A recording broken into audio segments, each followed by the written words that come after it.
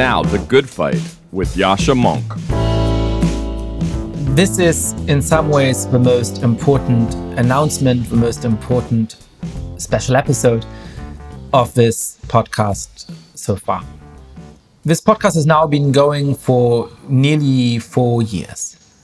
We've had an amazing range of guests, and it has been more helpful to me than anything else I've done in thinking through these bizarre and scary years that we have behind us. Now, don't worry, the podcast will continue to exist. But I think it is time to change its nature. Because even as we've come to understand a little bit more about the ideas, policies, and strategies that can beat authoritarian populists like Donald Trump, I think we have also noticed just to what extent liberalism, liberal political values, the ideal of free speech, the necessity of independent political institutions, the prospect of a fair, vibrant, multi-ethnic society in which we can truly have something in common with each other is under threat. The primary threat, as has always been the case, remains from the populist right. But increasingly, in the United States, to some extent in the United Kingdom, in some parts of Europe and around the world, we are also seeing the rise of illiberal movements on the left. Growing parts of the left now proudly call themselves illiberal, anti-liberal. They reject the idea of free speech. The number one best-selling book in the United States right now, White Fragility by Robin DiAngelo, claims that whites all have a racial essence they share that will always make them different from brown and black people. And of course, whites are supposed to feel bad about themselves, but I fear that there's only a very small step from what DiAngelo is saying towards a racialism, a celebration of identity, a tribalism that can easily lead to mutual hatred. And so I think that it is high time to start a movement, to start a magazine, and to, yes, start a version of this podcast that is explicitly devoted to defending liberal ideals. And that is exactly what I'm doing.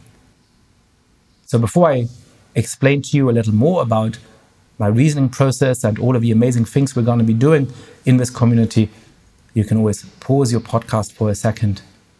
Go to www.persuasion.community and have a look at the amazing things that we have lined up. I'll give you a second. And another second. All right.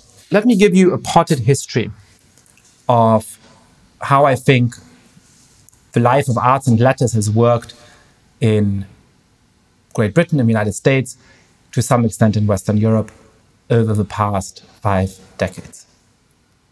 It used to be the case that despite deep and serious blind spots, most establishment institutions took themselves to be operating on basic liberal philosophical principles. The New York Times, Harvard University, the Brookings Institution were not trying to fight for those principles. They didn't see their mission as explaining those principles, but the operating system effectively were those principles. Now, a set of ideological directions felt that they didn't have a real place in those institutions. That in order to be true to themselves, in order to articulate their real ideas and views, they needed to found ideological counter-establishment institutions. So in the United States, conservatives founded the National Review and the Heritage Foundation. Libertarians founded Reason Magazine and AEI. The far left had publications like The Nation and founded things like The Jacobin and took over certain university departments. Now, what has started to be happening in the last 5 to 10 years, what has been happening quite strongly in the last weeks and months, is that mainstream institutions are giving up on some of their liberal principles, firing people for no good reason, claiming that there has been no progress at all towards a more fair and a just society over the last 50 years, which implies that the only way to make that progress in the future is revolutionary political change. And so as a result, philosophical liberals stand at a unique disadvantage. We no longer have a secure home within the establishment institutions. We can no longer express our views clearly and confidently and positively within those institutions. And unlike conservatives and libertarians in the far left, we don't have fighting institutions of our own to go to instead. Well, I believe it's high time to change that. That's why I'm founding a part magazine, part gathering space, part ideas, part social club, to try and create an esprit de corps, to try and give people a place where we can think through those issues and argue for these values in a prouder and more proactive way than is possible anywhere else right now. Why is this called persuasion? It's called persuasion because we share three principles. We are persuaded that we want to live in a free society in which we give all individuals the ability to lead and pursue a meaningful life, irrespective of who they are, irrespective of race, creed, sexual orientation, and so on. We believe in the crucial importance of the social practice of persuasion. So we will proudly defend free speech and free inquiry against any of its adversaries and enemies. And finally, we want to do all of this in a spirit of persuasion. So rather than mocking or trolling our ideological adversaries, we want to appeal to them, to make an affirmative case for our values that will hopefully persuade them of their importance. One of the things that I'm really proud of is the amazing board of advisors, the amazing number of wonderful thinkers that I have put together. A good number of them will be familiar to you from this podcast. Some of them are new voices and additions that you will hopefully hear about in the coming weeks and months.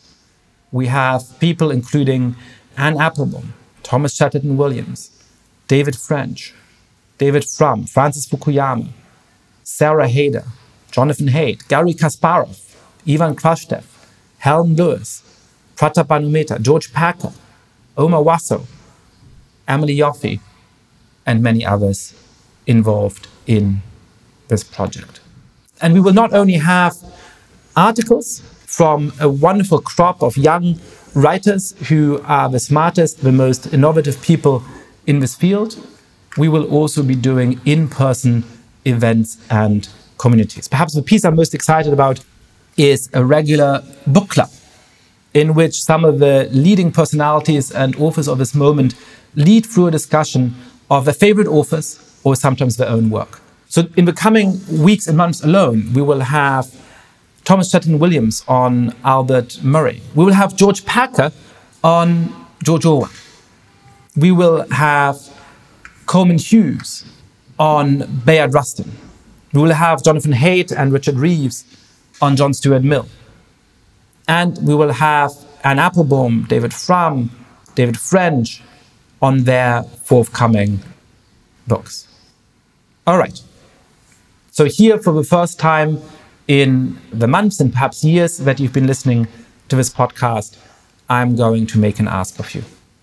Please go to www.persuasion.community and sign up for this project.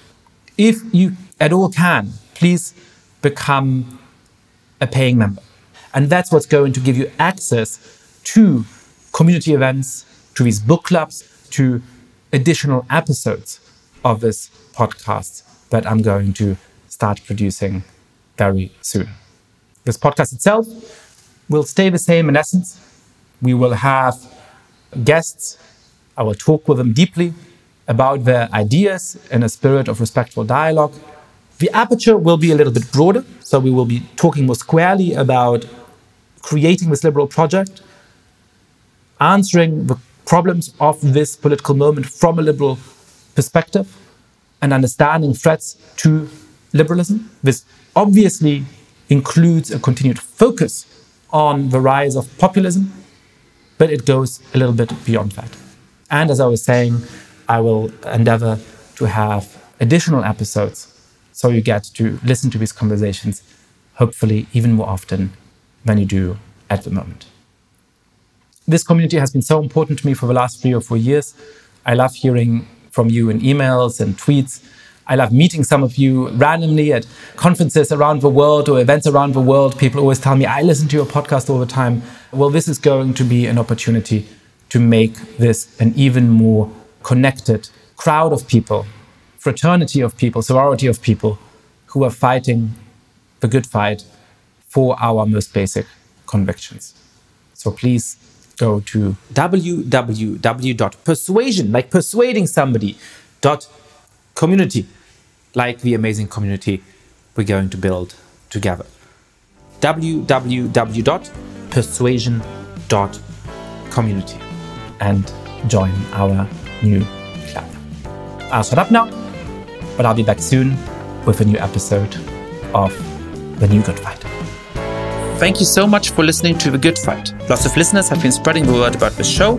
If you too have been enjoying the podcast, please be like, rate the show on iTunes, tell your friends all about it, share it on Facebook or Twitter. And finally, please mail suggestions for great guests or comments about the show to goodfightpod@gmail.com. That's goodfightpod@gmail.com. This recording carries a Creative Commons 4.0 international license. Thanks to Silent Partner for their song, Chess Pieces.